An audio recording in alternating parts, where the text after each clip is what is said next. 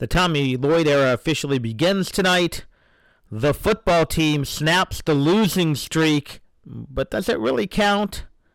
Plus, the listeners ask, who's the greatest front man in rock and roll history? You're listening to the Wildcat Sports Report podcast.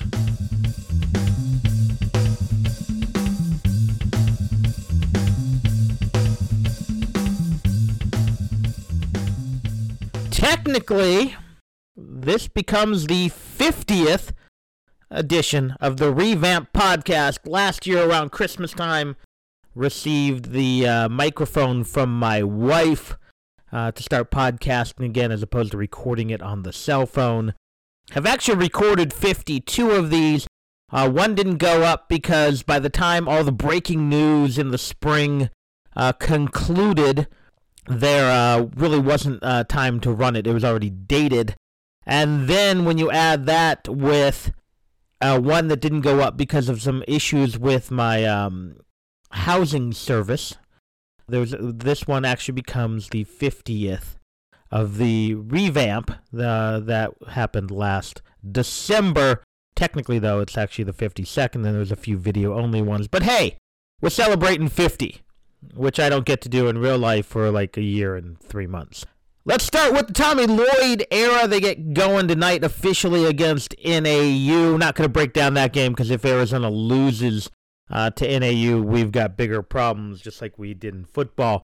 But the fact of the matter is expectations are all over the place for this team. I've seen Arizona ranked anywhere from 30th to about 70th. I've seen Arizona as a top 5 seed, anything to being out of the tournament. Looking at it, I'm trying to be objective here, and Arizona brings back a lot of pieces. They have a lot of interesting players. I think you can honestly say, and there's not a huge difference between this year's team and last year's team, but this is clearly, to me, the best team since the DeAndre Ayton team. And that was a pretty darn good team that rounded into shape late and then had the disaster against Buffalo. But if you look in the last 3 seasons, Arizona's lineups have been kind of patchwork. They've either been very young or they've been very disjointed. If you're telling me right now that there's not a chance Christian Coloco is a better center than Chase Jeter or Jordan Brown, I think you're mistaken. I think at the very least, he's in that group. Tubelis, and granted Tubelis competing with himself here, is better than Ryan Luther. Maybe not quite as good as Zeke Nnaji, but has the potential to be. I think I'd take Ben Mathurin over Brandon Randolph or Josh Green. I know Green, NBA first-round pick, but he lacks some toughness. He lacks some clutch ability. That two-guard position, the two-guard position has not been good the last few years. It's been some version of Coleman, Dylan Smith, Jamal Baker, Terrell Brown. You're thinking maybe some combination of Dallin Terry and Justin Kier should be better than that group. And even at point guard, well, you can argue that Arizona's actually had some of their most talented point guards the last few years with Brandon Williams, when healthy, Nico Mannion, James Akinjo. If Kirk Kriisa can be the game manager they need, the guy who can just distribute the ball, keep the offense flowing, you may wind up liking him better than those other guys. And I know, again, Williams was cut short due to injury. Seeing what he's doing now in the G League has been pretty special. Nico Mannion was a guy who just never quite found the right rhythm at Arizona. I think he was a guy who wasn't clutch. And Akinjo dominated the ball. Akinjo's super talented and pretty good. So I think you could argue that Arizona across the board might be better at anywhere from 3 to all 5 positions than they have been the last 3 years. Now, if you want to go back to that Ayton team, you're hard-pressed to be better than at least the front line of Ristic and Ayton and Alkins. But, looking at it, I think there's a very good chance this is going to be one of the more talented teams of the last few years. That shows you, A, what Sean Miller was able to do by changing the recruiting philosophy to the international game. It shows what he was, able to do, trying to navigate the potential sanctions. And I think it also shows what Tommy Lloyd has been able to do. While Tommy Lloyd has not been necessarily great in prep recruiting, He was able to, keep Noel. He was able to bring in Adama Ball, who won't be an impact player this year, but I still like him long term. And, he has the Kid Anderson signing in a couple of days here. But I think he brought in some quality and pretty interesting pieces through the transfer market, whether that's Omar Bala, who I again think is a year away from really figuring it out, whether that's Pelle Larsson, who the indications are that he's going to have a nice role on this team. I like Justin Kier. I think Kier is maybe a little underrated.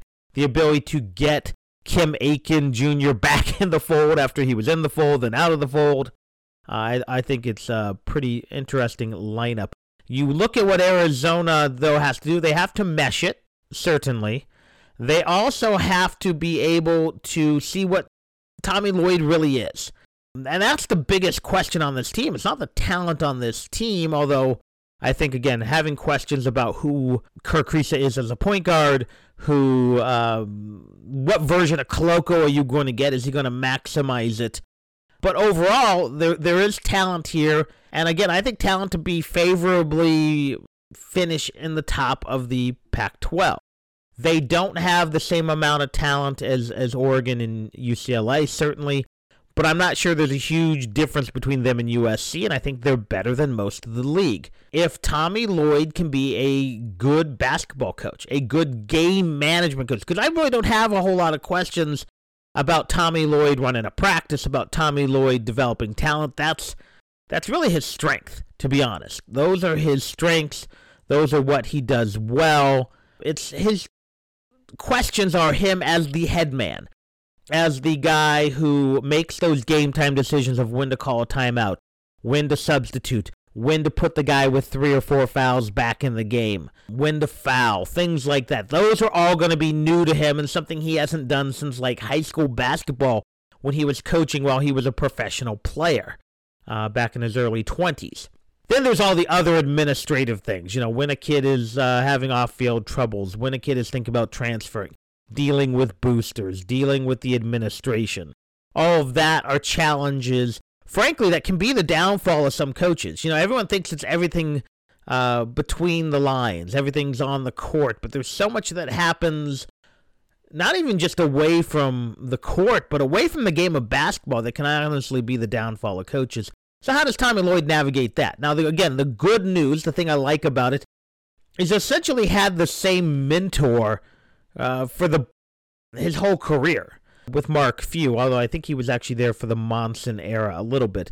But Mark Few's been his mentor, and for the most part, granted, he had the DUI this year, but Mark Few's been a guy who's been able to navigate these things, has been able to build a program basically from scratch, and take a small school to levels that really not many schools like Gonzaga have been to, and then consistently kept them there. So I think the model is there. I think the mentorship is there. Again, unlike Jedd Fisch, who's had great mentors, but he's had 9 of them in 20 years of coaching, there's only been one for Tommy Lloyd. So what are the expectations for me? I look at it, and Arizona has some tough games in the non-conference, something you really couldn't say the last couple of years. They've got an interesting Wichita State team that's in a bit of transition. I think that Wichita State team is probably not what they were the last few years, but still pretty good. Then in that tournament, they could end up facing Michigan, and Michigan's better. They've got an Illinois team on the road. They've got Tennessee on the road. And that really is an interesting stretch for Arizona. If Arizona can enter the pre-Christmas through the New Year's stretch in good shape, and that might be somewhere in the 9-2 range. They've also got a pretty good Wyoming team on the slate. It should be like 11-2, maybe with a loss to Illinois and Michigan, but getting the win over Wichita State, getting the win at Oregon. Yeah, they got a weird early December game at Oregon and a weird December second game with Washington at home. But if they enter a stretch that's a real meat grinder for them, they're at Tennessee, then Christmas, then on the 30th of December, they're at UCLA, at USC, and at Arizona State. Then they get a couple home games, Colorado and Utah, which Again, I think Colorado's decent. And then you go out to Stanford and at Cal. So they've really got 6 of 8 on the road that take them into late January. And if Arizona can navigate that, if Arizona can, in that 4-game stretch that starts with Tennessee and ends with ASU, go 2-2, I think you'd be pleased. And then suddenly you're 13-4 heading into the meat of the schedule, which, again, interesting enough, only contains 1 game against Oregon. Arizona plays 7 of their last 10 at home. So again, you get through that stretch, you can, even if you end up losing all your tough non-conference games, at least, the 3 against the ranked teams, you're still feeling pretty good about this Arizona team. And I think that's a make or break stretch with those 4 road games, because if you do go 1-3, 0-4, then suddenly you've really got to blitz the second half of the schedule. Conversely, you go 3-1 in that stretch. You pick off a Tennessee, a UCLA, a USC. You get 2 out of those 3, and suddenly you're in pretty good shape from a strength of schedule standpoint. I've mentioned this before, both here and on other podcasts. I really think the key to this Arizona team, other than how does Tommy Lloyd react, is the Kerr Kriisa. And not just Kerr Kriisa at point guard, but how does Arizona, because I think they're going to kind of run point guard by committee type backcourt, which we've seen a little bit under Sean Miller. When you have several combo guards, if you want to go way back, when he had Momo Jones, he also had Kyle Fogg, who could handle the ball. You had the Josiah Turner, Nick Johnson, even the Nick Johnson, Mark Lyons backcourt was kind of a dual scoring guard, combo guard backcourt. When you had the York PJC Trier trio at times. So I think you're going to see that, because I think Kyer's a guy who can certainly handle the ball, certainly distribute the ball. I think Larson's a guy who can do that. And honestly, in a real pinch, I think Dallin Terry and Ben Mathurin, while they'll never be lined up at point guard, they're actually going to be lined up on the wing more, can keep the ball moving, can keep distributing the basketball, and keep that offense flowing. So I think overall, you got to feel good about Arizona. I don't think they're going to have that one. I don't think Kriisa is going to be the 6-assist kind of guy most nights, but I think you could look at, especially that 3-headed monster of Kerr Kriisa, Pelle Larsson, and Justin Kier as a group that together can have 8 assists and hopefully only 2 or 3 turnovers, can together, really distribute the ball. We saw a little of that. We saw quite a bit of that in the exhibition against Eastern New Mexico. So that's something I'm looking for tonight. The other one is can Christian Koloko move himself to the next level from a guy with a lot of promise to a guy who's starting to maximize it? And I don't need him to be all conference, but can he be a consistent 8-8 guy? Can he be a 10-8 guy? Can he be a guy who, when he has a mismatch, take over a game every once in a while? I really liked what I've seen from him so far, but want to see more of it. And then the big thing is, can the big two, Tubelis and Mathurin, take their next step? Both guys had stretches last year where they looked like all-conference players. They both made the all-freshman team. Can they become consistent all-conference players? Can Tubelis become a 15-9 guy? Can Mathurin become a 15 to 17 points a game guy while still being a good defender, while still being a good rebounder? If they can do that, then this Arizona team gets very interesting, because I think they have reliable depth. When you've got a front line of Tubelis, Koloko, Ballo, Aiken, that's 4 pretty solid bigs there who can play a variety of styles. They can also, I think, go small ball. Mathurin, Terry on the wings is a nice group. And again, those guards that Arizona has the potential to be very nice.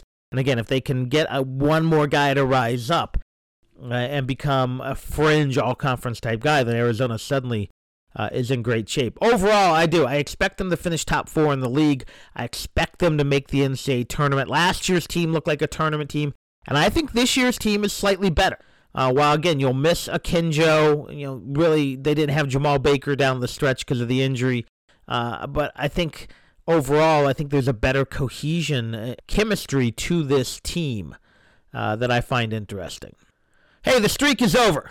Arizona football with an ugly 10-3 win over Cal. And frankly, while I don't want to take anything away from these kids who've worked hard, and I don't want to take anything away from the staff who's worked hard, there's an asterisk by it. And Cal missing 24 players, 10 starters, and Arizona barely won. And that's my problem. If Arizona had gone out and won by 14 or 17, I feel a lot better about it. I kind of jokingly said, they're 10-point underdogs, so if they can get a point per player missing and end up winning by 14, well, they end up winning by 7, then had to hold on with some weird penalties late. Cal just couldn't move the ball, couldn't do much. Now, credit Arizona's defense. Arizona's defense dominated that football game, but again, Cal without Chase Garbers, and kind of shockingly how bad Cal's backup quarterback seemed to play. Now, he was missing some offensive linemen, too, which didn't help. But Arizona's defense was very good. But Arizona's offense struggled, and some of that was Will Plummer was hurt. Will Plummer cut his hand. I think he suffered a shoulder injury. I think he had some other injuries. You had a Jamari Joyner who was out there on a bad knee. Poor Luke Ashworth came in with his one chance and had a deflected ball picked off. So Arizona scuffles their way to the victory, but I think we can all agree, had Cal been healthy, that Cal probably wins that game by about 10. I'm not super impressed with Cal, but Cal is the better team. Let's probably be honest here. Cal is a better football team than Arizona. That said, Arizona had to deal with their own set of injuries. But to me, that's the difference. I've seen a lot of people say, well, Arizona's on their 4th quarterback or 5th quarterback at times during that game. Arizona has injuries, but Cal's was different. Cal was the COVID thing. Cal was the COVID thing where several of the players who were held out actually had negative tests, but because they had one positive, even if they had 2 negatives, they were still held out because of the rules in Berkeley. So I feel bad for Cal, whereas Arizona's that normal attrition you get with football. And I get it. Arizona, who already had a depleted roster, is even more depleted. And then you get your quarterback who, again, Will Plummer, tough kid, gutsy performance. Dude deserves a lot of accolades, but at the end of the day, he's just not that good a quarterback. And when you compound that with having to move offensive linemen all over, I think at one point the left tackle was the starting center. I'm not sure how much he's played tackle before. You had other injuries out there. But Will Plummer, not at 100%, is definitely not a great quarterback. But Arizona found the way to win. So credit them for that. It becomes a bit of a tainted victory, though. But again, a few years from now, when you look at the record book, no one's going to remember that. The rest of the schedule is interesting. I think Utah comes in, a motivated Utah team who can win the South. They've got to beat Arizona. I think they will, unfortunately for Arizona. I look at what you have with Washington State, and although I think Washington State is a program in a lot of flux, they're better than Arizona, and they're actually playing pretty good football, even without Rolovich. And finally, you get ASU, and again, I think unless ASU's in absolute shambles, with Herm maybe even being removed or the specter of him being fired, that's going to be a really tough game. As bad as ASU has played of late, they're still just better. And Arizona, again, with the depleted roster.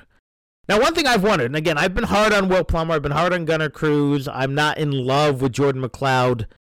Serious question for you to ponder out there, something I've been thinking about is, how many games this year would Arizona have won with Brandon Dawkins? Brandon Dawkins, I think, kind of sums up Arizona's mediocrity at quarterback. Dawkins could do some good things. He did some bad things. Dawkins could put a pinpoint pass on a guy, hit him in stride, and it seemed to be dropped, and then 2 minutes later, have a wide-open guy in the end zone and miss him by 20 feet. He could run and move, not as well as Khalil Tate, who ended up replacing them. I mean, he put up some monster numbers. I think he scored 60-something in a win over UTEP, and then, a week later had trouble moving the ball against some mediocre team. But I think Dawkins is certainly better than Plummer. I think he's better than Cruz, and I'm not sure who's better between him and McLeod. I think they're two sides of the same coin, where I think McLeod is able to make bigger plays and Dawkins is the safer quarterback. Dawkins rarely threw bad balls that were turnover prone, but I think if you had Dawkins, you probably have 2 or 3 more wins. I will say this, I think they beat NAU with Brandon Dawkins. I think they beat or have a very good chance. I think they'd be Washington with Brandon Dawkins. There's certainly, if he stays healthy, even with McLeod, they had a very good chance against UCLA. I think at the end of the day, UCLA was just a little too good. Who knows what would have happened at USC game. So my guess is with Brandon Dawkins on this team, you probably win 2 or 3 games. And as it stands, I think Arizona's going to wind up being 1-11. But who knows? And now we can move towards next year where already you got speculation because at least one and maybe as many as 3 former in-state quarterbacks could be in the transfer portal, and suddenly we have transfer portal watch. My good friend Kevin Woodman, the big K-Dub, Uncle Kev, who used to host on 1290, had me on all the time there. When I put out what do you want me to talk about for the 50th show, he wanted to go back to the music. I guess he liked the Roth-Hagar debate we did last time, and I know where he sides on that. He is clearly a Roth guy. But he asked who's the best frontman in rock and roll and who's the most underrated. If I'm going best frontman in rock history, I'm looking at a few things. I'm looking at, one, the ability to sing, the songs you got to sing, so your ability to either be a songwriter or contribute, stage presence, charisma, cool factor, that whole package. There are some people who are amazing singers who aren't great frontmen. I also think you have to front a band, so I wouldn't put someone like an Elton John as a frontman. Elton John's a solo performer. And I'm also sticking with rock and roll because I think, again, there's a uniqueness to being the frontman of a rock band, especially a traditional rock band. So to me, it becomes a 3-way race, all from kind of the same era-esque, late 60s through the 80s. And just missing the cut, I would say number 3 would be Roger Daltrey of The Who. I'm not the biggest Who fan, but when you combine his ability to sing a variety of styles, just that cool factor, it was hard to beat Daltrey. Number 2, Robert Plant, Led Zeppelin. Again, maybe the template for what a rock and roll frontman should be, tall with the hair and the open shirts and the air raid siren vocals. But to me, the greatest frontman in rock and roll history, and this one transcends genres, time, it's Freddie Mercury, Queen. Freddie's ability to sing, I think, is second to none. Sing a variety of songs, captivate an audience. Just go back, we've all seen it, the Live Aid, but he did that through the years. The songs he could sing, the ability to just strip it down to a piano or play full-on rockers, to me, it's Freddie Mercury. Now, moving forward, I know some people have said, what about Roth? Go back, watch some concert clips. Roth was not the greatest singer in concert. Amazing entertainer. You want to go, Steven Tyler, I think, is a guy who should get a lot of credit. Moving into the 80s, if you look at the hair metal and hard rock then, I don't think there were a lot of great frontmen. Good frontmen, certainly. You look at John Bon Jovi, or you look at Joe Elliott of Def Leppard, you look at, Steve Perry of Journey. Certainly, you have some combination of great showmen, great singers. To me, if you're going to talk best of the 80s, the hair metal, it's got to be probably Axl Rose. Again, not the greatest singer in concert, but a great showman. You want to move into the 90s with grunge. Those guys weren't necessarily great frontmen, no matter how good of a singer some of those guys were, like Chris Cornell. I think Eddie Vedder should get some credit. But to me, some underrated guys. Some guys who probably don't get the credit, either because of size of the band, limited scope of success, at least prolonged success. I think one is Coverdale. David Coverdale is a much, I think, better singer than people give credit for. A lot of his moves were ripped off from Plant, but Coverdale was a pretty darn good frontman who continues to do it now. You also got to look at, and again, because of the showmanship, I think you look at guys like Alice Cooper, you look at the guys in Kiss, so much of that was based upon the stage show. But I would put, and again, I'm a fanboy, I would put Bruce Dickinson of Iron Maiden there. His ability to captivate a crowd, even now in his 60s, Iron Maiden still going strong, selling out arenas in America, selling out stadiums around the world. And if you want something a little more underground, a little less known, there's a band called Clutch. They've been around for a while. They're a hard rock, heavy blues type band out of Maryland. And their lead singer, Neil Fallon, is a guy who puts on a show. Nothing fancy, no costume changes. No, flag waving, no pyrotechnics. It's just a dude with his band, but he has almost this revivalist preacher ability when he gets in the crowd with a lot of, gyration and handshaking and things like that. So I think he is a guy, and again, Clutch is the band I recommend everyone. They should be bigger than they are. If rock music was more prevalent, I think it would be something that people would listen to a lot more than they do, although they sell at clubs. And finally, shout out to Dave Grohl, who is a pretty darn good frontman, has fun with the rock thing that I think so many people have tried to get so serious with. He has a lot of fun with it. He's the guy who broke his ankle and then finished playing the tour on a throne. He'll bring up people out of the crowd. He'll bring out guest musicians to sing with him. So those are some of my thoughts, but at the end of the day, Freddie Mercury, best frontman in rock and roll history, but it is up for serious debate. I'm sure I'm forgetting 15 other people that you could all argue with me. Tommy Lloyd gets started tonight. Maybe we'll have a chance to recap it later tonight. I'm going to actually miss the first half due to coaching some Little League. Arizona football gets that win, little bit tainted, but hey, to all those players who won that game, to all those players beginning the next chapter of their Wildcat basketball careers, and hey, to all you who want to keep on rocking in the free world, bear down.